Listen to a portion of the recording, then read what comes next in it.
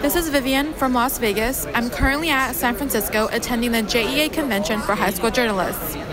This podcast was recorded at 2:17 p.m. on Thursday, the 12th of April. Things may have changed by the time you hear it. Keep up with all of NPR's political coverage at npr.org, the NPR One app, and on your local public radio station. Okay, enjoy the show. Hey there, it's the NPR Politics Podcast here with our weekly roundup of political news. It looks like there's some movement on legislation to protect Special Counsel Robert Mueller and his investigation into the Trump campaign. Mark Zuckerberg spent a second day on Capitol Hill and got grilled about Diamond and Silk. And if you don't know who they are, worry not, we're about to introduce you. Also, the latest on the landscape for the 2018 elections. And of course, can't let it go. I'm Tamara Keith. I cover the White House for NPR. I'm Kelsey Snell. I cover Congress. I'm Tim Mack, political reporter. And I'm Ron Elving, editor-correspondent. And spring has sprung. And it is springing especially in that sauna where Kelsey Snell is trying to participate from the booth in the Capitol. My tiny, tiny booth in the Senate side of the U.S. Capitol. And by the way, a message to Vivian in Las Vegas, we know you're coming after our jobs. We welcome it. Bring the competition. Bring on the next generation. Okay, so earlier this week, we did an episode where we talked about the FBI raids on President Trump's personal lawyer, Michael Cohen. The president called it a witch hunt, and when asked by a reporter why he doesn't just fire Mueller, he responded, "We'll see what happens," which is apparently both the president's favorite phrase and my favorite phrase now. Many Republicans have said that it would be a mistake for the president to fire Mueller. Here's Chris Christie. You can't fire the special counsel. You just can't. And Chuck Grassley, who is the Republican chairman of the Senate Judiciary Committee. I think it would be suicide for the president to fire him. I think the less the president says about this whole thing, the better off he will be. Of course, since those two men said those two things, there have been multiple tweets from the president. And he has not been saying, yeah, totally, I'm totally happy. Well, and he's also, as we know, watching a lot of Fox. And on Fox, there is an absolute wave of people coming on to suggest very strongly that Deputy Attorney General Rod Rosenstein, who is the guy who appointed Mueller, should be fired because of the Mueller investigation, because of the going on into Michael Cohen's office in New York, all of the things that have people upset who are defending President Trump. And among other things, you've got folks like Joe DeGenova, who is an attorney and a Fox News personality, saying that James Comey, the former FBI director, is a, quote, dirty cop. On the other hand, though, you have senators going to the president's second favorite medium, Twitter, and saying that this is a terrible idea. Senator Orrin Hatch tweeted, "Anyone advising the president in public or over the airwaves to fire Bob Mueller does not have the president or the nation's best interest at heart, full stop." It is a contest. It is a contest for the mind of Donald Trump, and it is being conducted largely through Twitter and on Fox News. Absolutely. Kelsey, there is a bill now, though, that seems to be making some motion, moving toward something that is designed to protect Mueller. Can you describe what this is and where it is and what's up with that? Earlier this week, a bipartisan group of senators, Lindsey Graham of South Carolina, a Republican, Chris Coons, a Democrat from Delaware, Tom Tillis, a Republican from North Carolina, and Cory Booker of New Jersey, a Democrat, introduced a bill that's called the Special Counsel Independence and Integrity Act. The idea is that it would protect Mueller by, if he happened to be fired, there would be a 10-day window for Mueller to seek some sort of review. So he would be able to go through the courts very quickly to figure out if the firing was for good cause, which is necessary to fire the special counsel. Now, this is been an issue that they've been discussing for some time. There were two different versions of a bill that did similar things, but there were constitutional questions and whether or not you could actually pass a bill like this and have it be upheld. And right now, where it sits is in the Senate Judiciary Committee. There was an effort today, Thursday, to start debating it, but there were objections from Democrats, from Dianne Feinstein, who didn't want to go forward until the full text of the bill was written. So it's important to note that this is still kind of the final negotiations are not done on this bill. And part of the reason why is that constitutionality question. Senator Chuck Grassley, who runs the Judiciary Committee, put out a statement at the beginning of a committee hearing saying that the thing that they're kind of figuring out right now is if they can put in what's called a severability clause, and that would allow any provision of the bill that is found invalid in court to be stripped out of the bill without killing the rest of the bill. Now, Feinstein has her own worries about this. She worries that it's going to be a watered down and kind of an ineffectual way of dealing with protecting Mueller. We won't really know how this all plays out until next week. But, the thing that's really important to remember here is that leaders in the House and the Senate don't support this. So even if it gets out of the Senate Judiciary Committee, it's not entirely clear to me that it'll ever get a vote in the full Senate or where it would need to go first before it would go to the even more unlikely place for passage, which is the House. So one would say, perhaps, that what this is really all about is not changing the legislative restraint, the actual law. It's more about providing a certain amount of protective coloration for those senators on the Republican side who would like to be able to say, I voted for a bill that would have protected Robert Mueller. So don't look at me as some kind of terrible partisan. I'm actually willing to restrain the president from firing Bob Mueller. Yeah. Since we know it's not going to actually happen, that's just about the only purpose it has. Yeah, and I've also heard people say that it serves a purpose of kind of sending a message to the president that there are people who are willing to put their name and their vote behind standing up to him, which is not something they frequently do up here. True enough. Jeff Flake, who's a senator from Arizona who's a Republican. He's a frequent critic of Trump. He's basically serving out his last year in the Senate. Are retiring and speaking his mind. He's speaking his mind. He would otherwise be a go-to vote on something like this, but he can't really quite come around to supporting this type of legislation. He's worried about the constitutionality of it and whether or not this type of legislation to restrain the president is legal.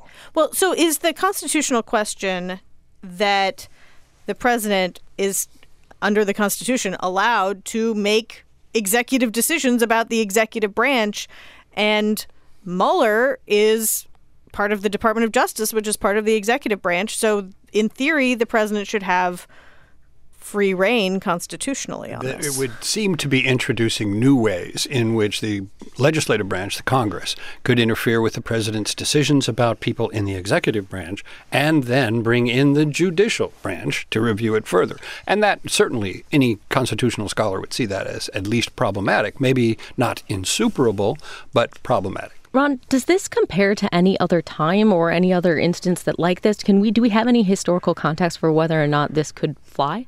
Surely there must be some time in history that this compares to. I guess we could think in terms of the Watergate time, the Saturday Night Massacre, things of that nature when Congress has been outraged at the president's behavior with respect to firing people in the executive branch and has tried to do something about it.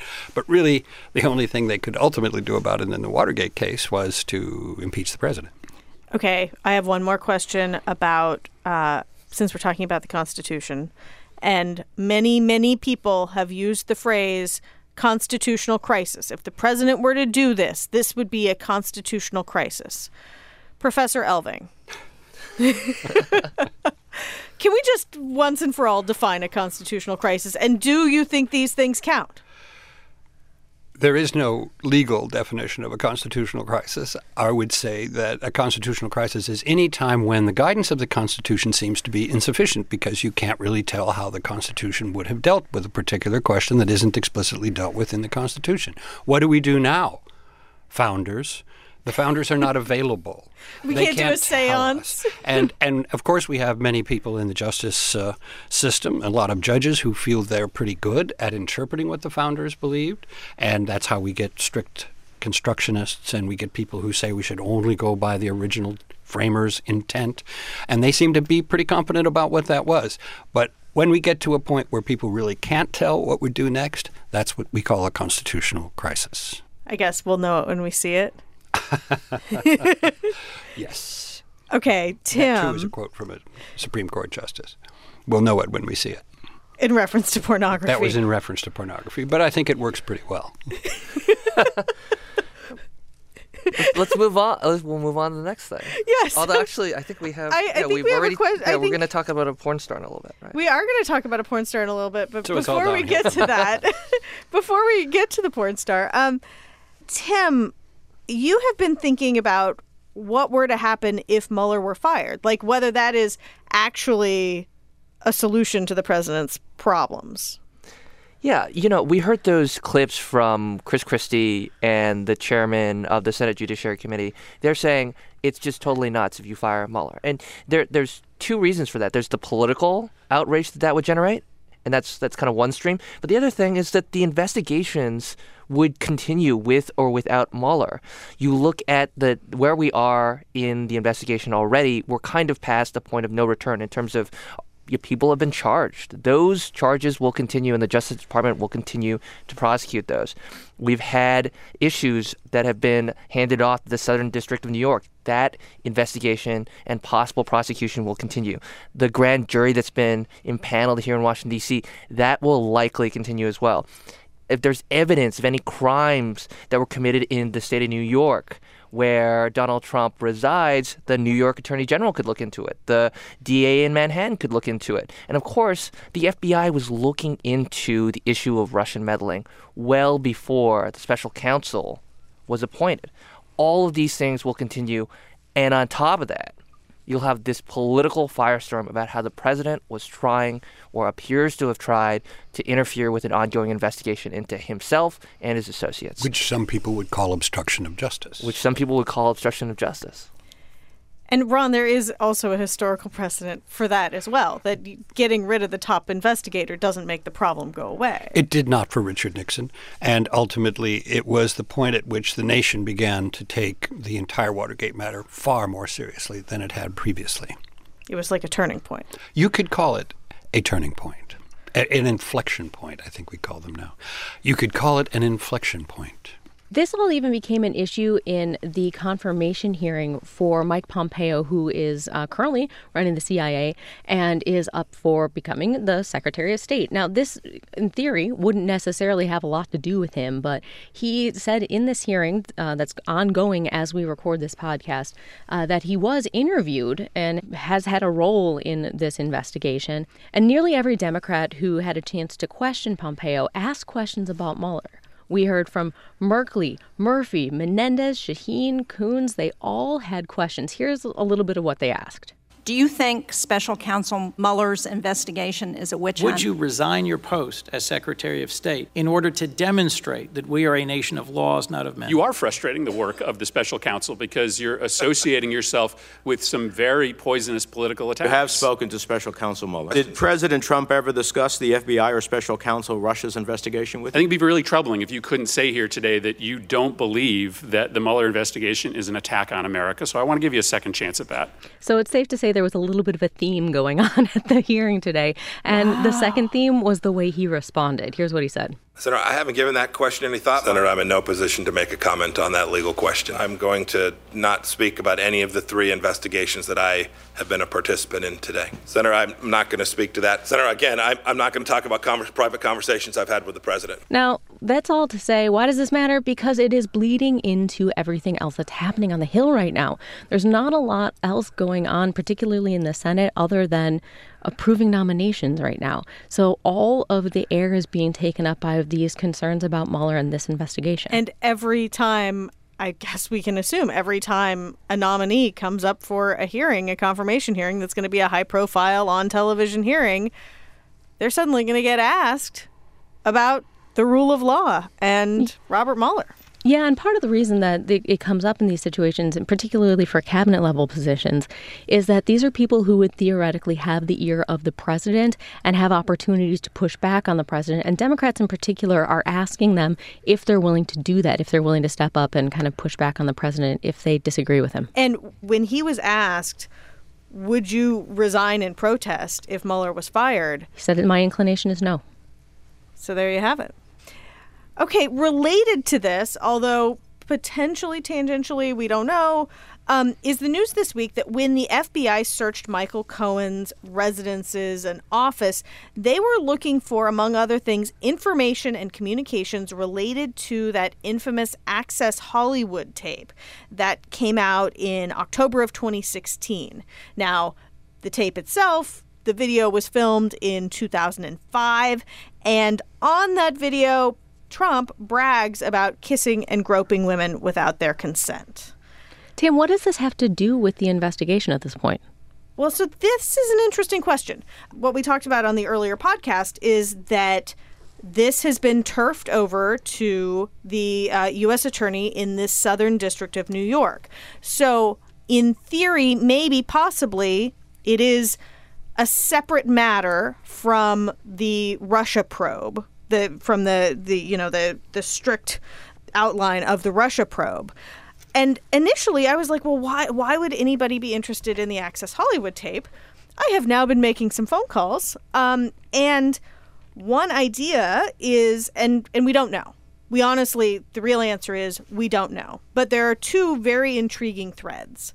One is that this could be related to possible campaign finance violations, that the Access Hollywood tape could get at motive for why Michael Cohen, the president's fixer and lawyer, was so motivated to silence Stormy Daniels.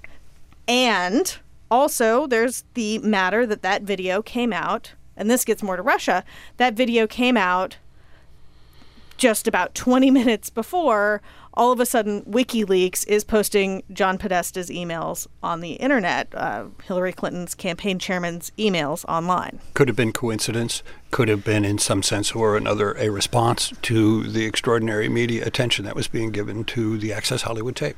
Right. Now, Tam, some of the president's supporters will say, hey, why are we talking about the Access Hollywood tapes? The special counsel was brought on to investigate Russia and the Trump campaign, and suddenly now we're veering off to all sorts of other topics. What's the what relevance does this have? Well, and so either it has great relevance to Russia because it's related to the WikiLeaks, which is one possibility, or it has no relevance to Russia, and that's why they turfed it over to the Southern District of New York, and then it is about potentially campaign finance related violations and, a donation to help President Trump's campaign, allegedly, by Michael Cohen to pay for this non-disclosure agreement, this $130,000.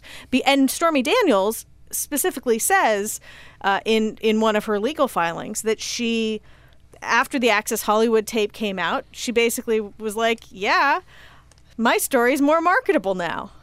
Tim, how could this be a campaign finance violation? This has to do with, videos and payments to porn stars or other things. I mean, what does this have to do with campaign finance, which I've always seen as a pretty, staid topic? Yeah, this is not your mother's campaign finance. No, so the issue or the question that that investigators might be trying to answer here is, this payment did come on the eve of the election.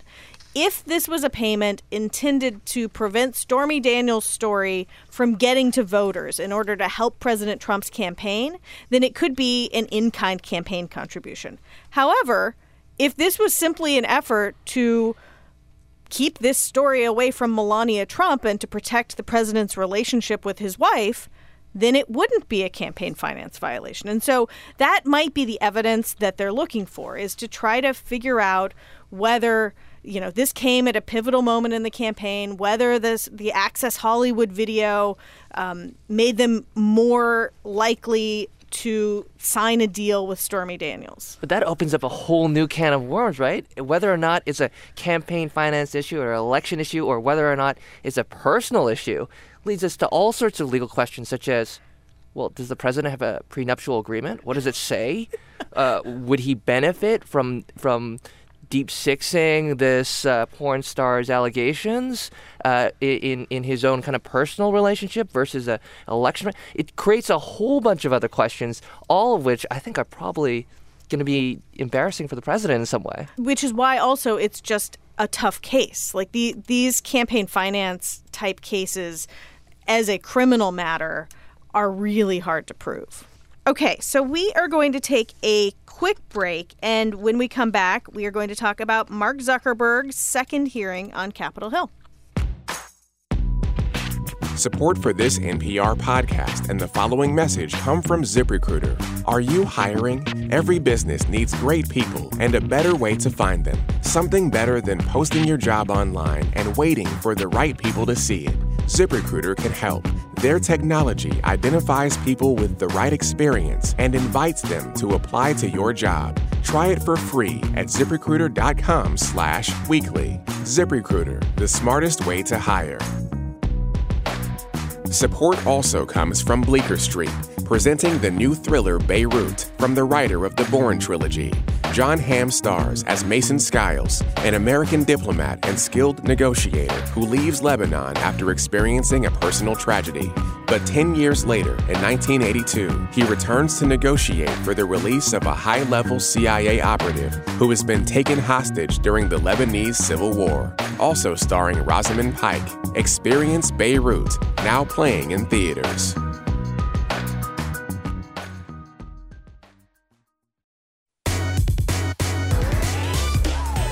It's me, Michelle Buteau. I have a new podcast you can listen to right now.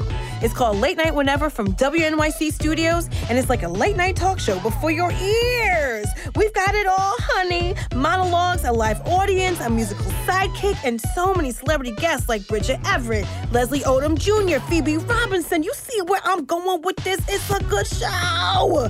You don't want to miss it. That's Late Night Whenever. Subscribe wherever you get your podcast, but don't subscribe whenever. Subscribe now. All right, we are back.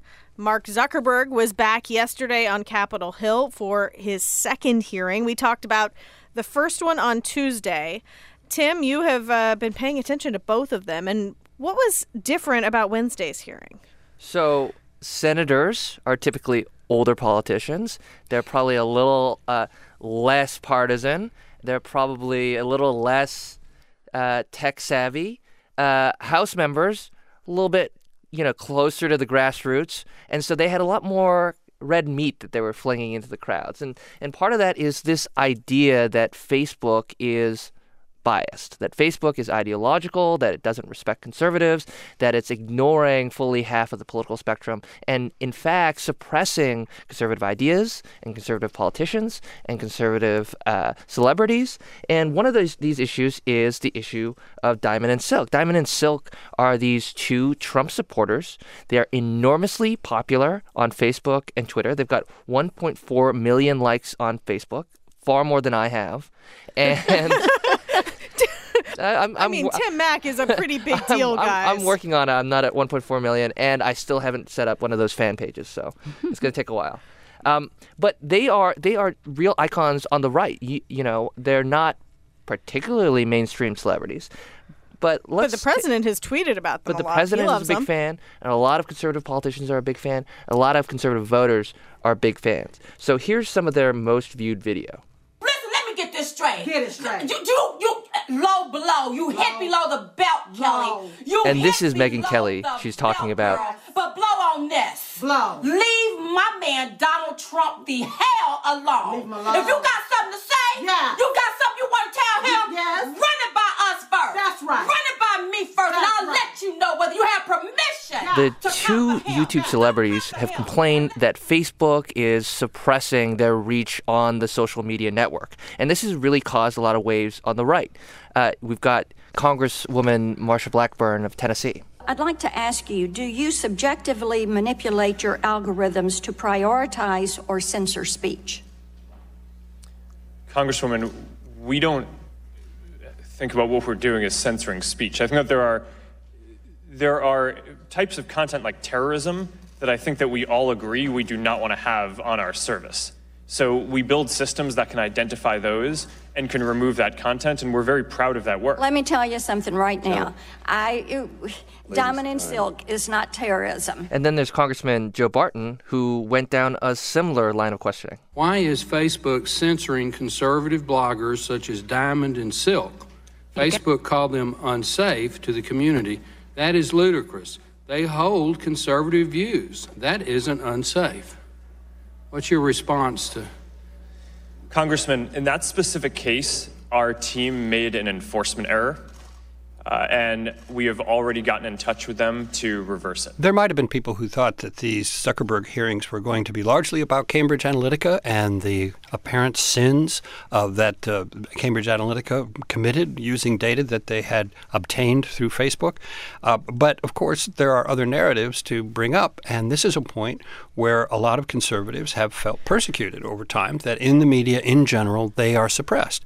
Now they have Fox News, or they have this Twitter account, or they have many websites that have many followers. But they still feel as though in some sense or another they're being singled out for abuse. They're being persecuted. That's absolutely true. And I think if Zuckerberg was not aware of these complaints, that would be a failing on the preparation side for him. I mean, even today, Ted Cruz, while we're recording, was just tweeting that, quote, Facebook rejects GOP candidate ad as shocking and offensive because ad says he's pro-life and pro-Second Amendment. How many Americans do they consider deplorable? Why should Facebook have the power to censor half the country? This is something they talk about a lot. This is not a new issue.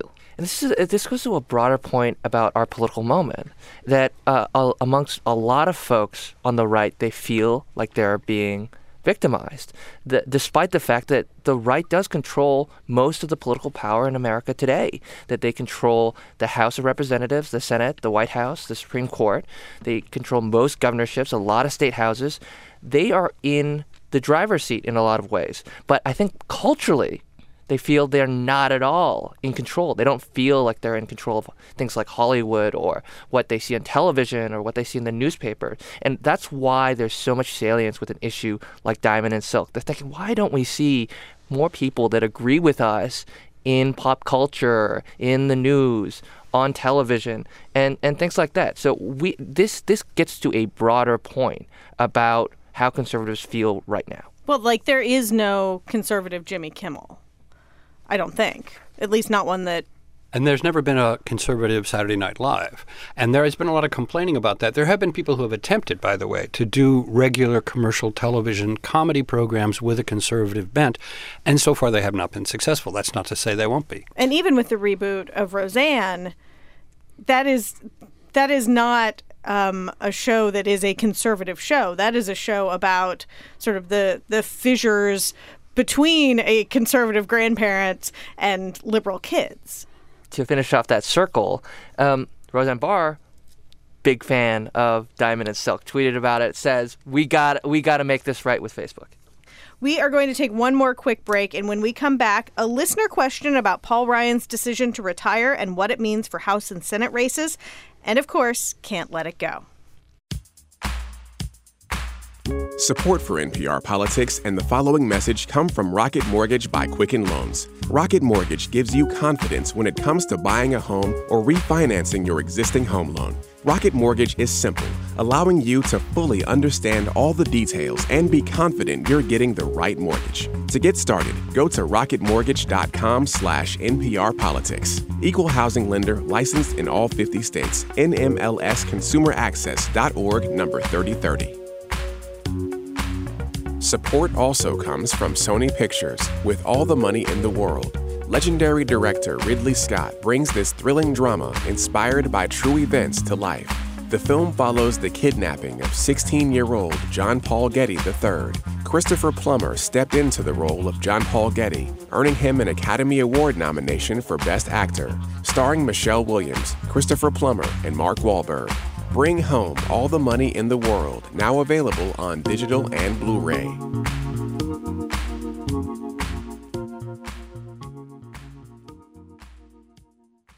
It's Lulu Miller, and I am back with a new story for Invisibilia. It is about the pleasures. It's just electric. And the dangers. There's just nothing more scary. Of trying to live between two worlds. You can find Invisibilia on NPR One or wherever you get your podcasts. We are back. If you rewind in your Feed One podcast, there's a really great pod all about House Speaker Paul Ryan's decision to retire at the end of this year.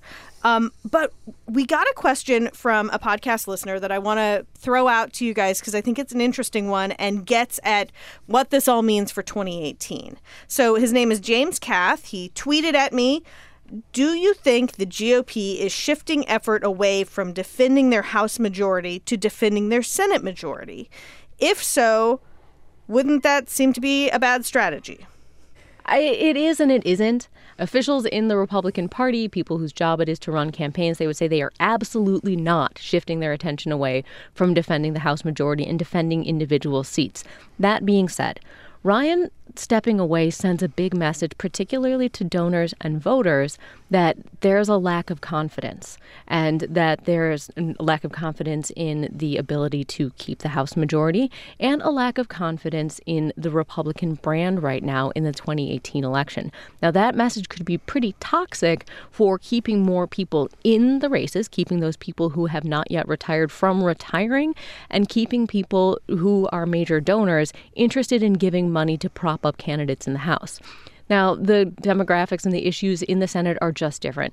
They are not really defending their majority so much in the Senate as they are trying to get Democrats out and bring in new Republicans. And when you're on the defensive, it's just the defensive versus the offensive are just completely different political games, and it's an easier game to win when you are on the offensive like they are in the Senate. Kelsey, I'd love your thoughts on this. I mean, it just seems that some context for Paul Ryan's decision-making would be used by Republicans as a counterpoint to what you just said, right? That they would say, oh, Republicans are not trying to send any message, and that Paul Ryan never wanted to be Speaker, had to be kind of forced almost into that role. To what extent does his personal views about whether or not he ever wanted to be Speaker and his views on politics and the role it holds in his life, how does that fit into this? It absolutely fits in, and you are absolutely right. That is the thing that people are saying. They're also saying that it is completely valid for the Speaker, who is young and has a young family, to want to spend more than one day a week with his children. His father died when he was quite young, and he is very conscious about being a more present father. All that being said, it can be difficult to separate those two things and to say that it is that one discrete thing and not the other thing. And it's very hard to keep voters from conflating that there are fears and there's been a narrative of fear about a wave election for Democrats and Ryan's decision to leave. And there are plenty of people who would push back and say, hey, I'm leaving for personal reasons is something we hear a lot from politicians. That is like the Washington punchline. Like, it is. Oh, he's leaving to spend more time with his family. Ba-boom, ching. That's absolutely true. But as I talk to Ryan's staff and as I've talked to them over the course of many months, this issue of time with his family really was very seriously weighing on him. And it isn't a particularly fun job. He readily admits that there are some parts of doing the job that are a drag. He says that it is the great honor, one of the greatest honors of his life to have had this job. And he says that he doesn't regret having been Speaker.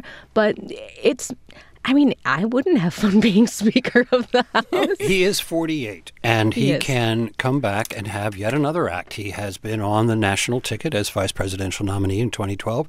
He has been Speaker of the House. He's been successful in many ways as a policy guy and also as a fundraiser, as he will remind you.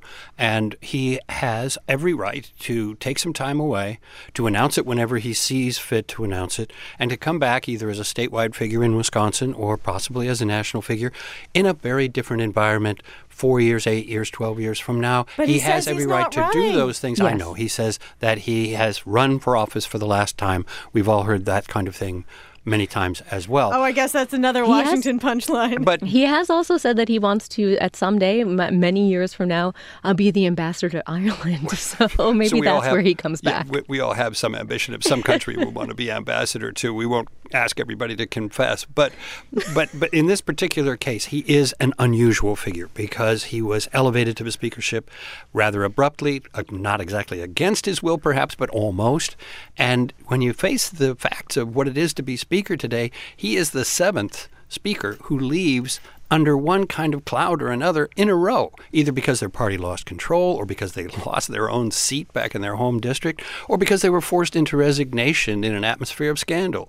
So this has become an extremely difficult job, and all of these factors together, I would say Paul Ryan's decision to do this makes a lot of sense on a lot of levels and doesn't necessarily constitute a judgment about Republican prospects of winning or losing the House in November. That's probably right. And I understand that it was an extremely arduous process of him making this decision, something that he'd been discussing with his wife and a small circle of advisors, roughly 6 people, since sometime in December. So this is something that he spent a lot of time on, and it was something that came up a lot yesterday as we were talking to lawmakers and talking to staff, is that people were not particularly surprised that he would choose to go. They were just surprised by the timing. Okay, so we have already seen a lot of members of Congress, Republican members of the House in particular, say that they are retiring this year.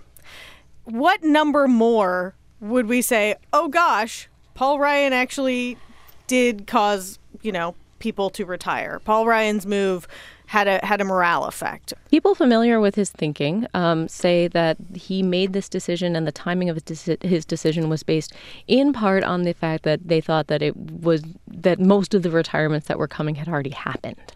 So there is a feeling that it's possible that not that many more are left. All right, it is time to move on to our favorite part of the show, where we talk about one thing we can't let go of, politics or otherwise. Tim, last week you were a total downer. Let's start with you now. Warning. What have you got for us, Tim? Warning, the thing what have you got for us? Warning, the thing I can't let go of is pretty much a downer again. Womp womp. Look, the Syria civil war is a total humanitarian catastrophe. The president is now looking at airstrikes, at some options for airstrikes or other types of military action against Syria. And the thing is, though, that the White House hasn't outlined why they believe they have the legal authorization to conduct those airstrikes. Usually the president, if there's an imminent threat of danger to the United States, has the authority to act without Congress's approval. But they're not claiming that in this case. What they do have is a secret 7-page memo that they're refusing to release. And so I wrote a story about this, and 6 pages of those 7 pages are fully unclassified, and they lay out the legal rationale for striking Syria. But the White House is declining and refusing to kind of outline why it thinks it has the power to do what it's now contemplating. Yeah, and what they said yesterday in the briefing, in the White House press briefing, was, well, we aren't going to say what we're thinking about doing because we wouldn't want to telegraph, but we do believe that we have the legal authority to do it, and we'll tell you when we tell you. Right. Well, this memo has to do with the strikes from last year. So this memo was originally outlining, hey, why did we have that legal authority to do the strikes that we did in 2017? This group, Protect Democracy, is sued for this memo, hasn't gotten very far with it, though. So, Tam, what can't you let go this week? So earlier this week, John Bolton, the man who makes puts Ron's mustache to shame. I'm a pencil thin. I'm a pencil thin. He is President Trump's new national security advisor. There was some thought that he might shake things up. Well, yes, he has. And he has been cleaning house in a big way. Already this week, there have been 4 resignations announced that are tied to his arrival. Some of them will stay around for a little while to help with transition. That's a lot of people leaving. And the general feeling is that it may not be over. Now, the real thing I can't let go of is that I have been closely following turnover in the Trump White House, which is completely and totally off the charts. And there is a researcher at Brookings named Catherine Dunn-Tempest who tracks these things. The way she does it in order to do an apples-to-apples comparison means that she's kind of lowballing it. The number is not as high as it might be because she only counts each position once. But with Bossart's departure, it's up to 49% turnover. Wow. In the first year and 80-some days of the Trump presidency of top-level White House aides. And that, to me, is remarkable. All right, Kelsey, what can't you let go of? All right. Mine is a little bit more on the light side, as usual. Thank goodness. Mine is about this story that's been kind of playing out since January. A New York Times reporter in Cairo, Liam Stack, tweeted, Today I learned that my cousin's 11-year-old daughter somehow downloaded the Washington Post app without my cousin's knowledge at the age of 9 and has been a loyal reader for the past 2 years. Now, too late now. I know. Now, he went on to say that she talked about it in her class and about how when she grows up, she wants to be a journalist and work at the Post. And the Post responded, and they said, please tell her she has an open invite, and said that Marty Barron, the executive editor there, keeps a jar of peanut butter M&Ms, and they would let her know where they are. So the update that came just the other day was that she went, and she's really excited, and there are pictures of her in front of the big Washington Post sign and like the common area and in front, like in the conference rooms, and taking a tour. And hopefully she found those peanut butter M&Ms, because we could use some excited new journalists over in these parts. Well, I started at NPR when I was 15. Tam has good stories to tell about picking your career at a young age and going for it. Yeah. I, at 11, wanted to be a marine biologist, so I am talking to you all and not taking care of dolphins. Aw, what did you want to be when you grew up, Tim? I don't know. I when I was a teenager or early in college, I probably wanted to be a politician. Oh. Yeah, but I lacked the charisma. That was a deeply idealistic version of myself. Hey, I know a lot of politicians who are not particularly charismatic, so there's a future to them. Thanks. Oh, Ron. Well, speaking of speakers who left their office under a cloud, the cloud under which John Boehner left has changed character a bit this week. I am quoting now from a tweet from former Speaker John Boehner, who left that office in 2015.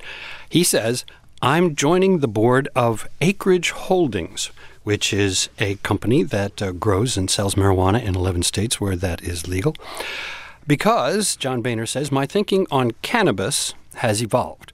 I'm convinced that descheduling the drug, that means rolling back the federal efforts to actually enforce drug laws against it, is needed so that we can do research, help our veterans, and reverse the opioid epidemic ravaging our communities." His spokesperson said that John Boehner's thinking had, quote, evolved as the result of close study after leaving office. Close study, huh? Close study. Well, just a few years ago, he said he was unalterably opposed to legalizing marijuana because he said it would just lead to legalizing all kinds of other things, and that he didn't think that that's what the culture needed. But he has had a couple years and a half to rethink that particular position. Now, perhaps it improved his golf game. It's hard to think how it would exactly improve his golf game, but I'm thinking this is the worst hit for Merlot since the movie Sideways. All right, that is all we've got for today. We will be back in your feed soon. Keep up with our coverage on NPR.org, NPR Politics on Facebook, and of course on your local public radio station. And if you like the show, leave us a review on iTunes. That helps other folks find the podcast. I'm Tamara Keith. I cover the White House. I'm Kelsey Snell. I cover Congress. I'm Tim Mack, political reporter. And I'm Ron Helping, editor and correspondent. And thanks for listening to the NPR Politics Podcast.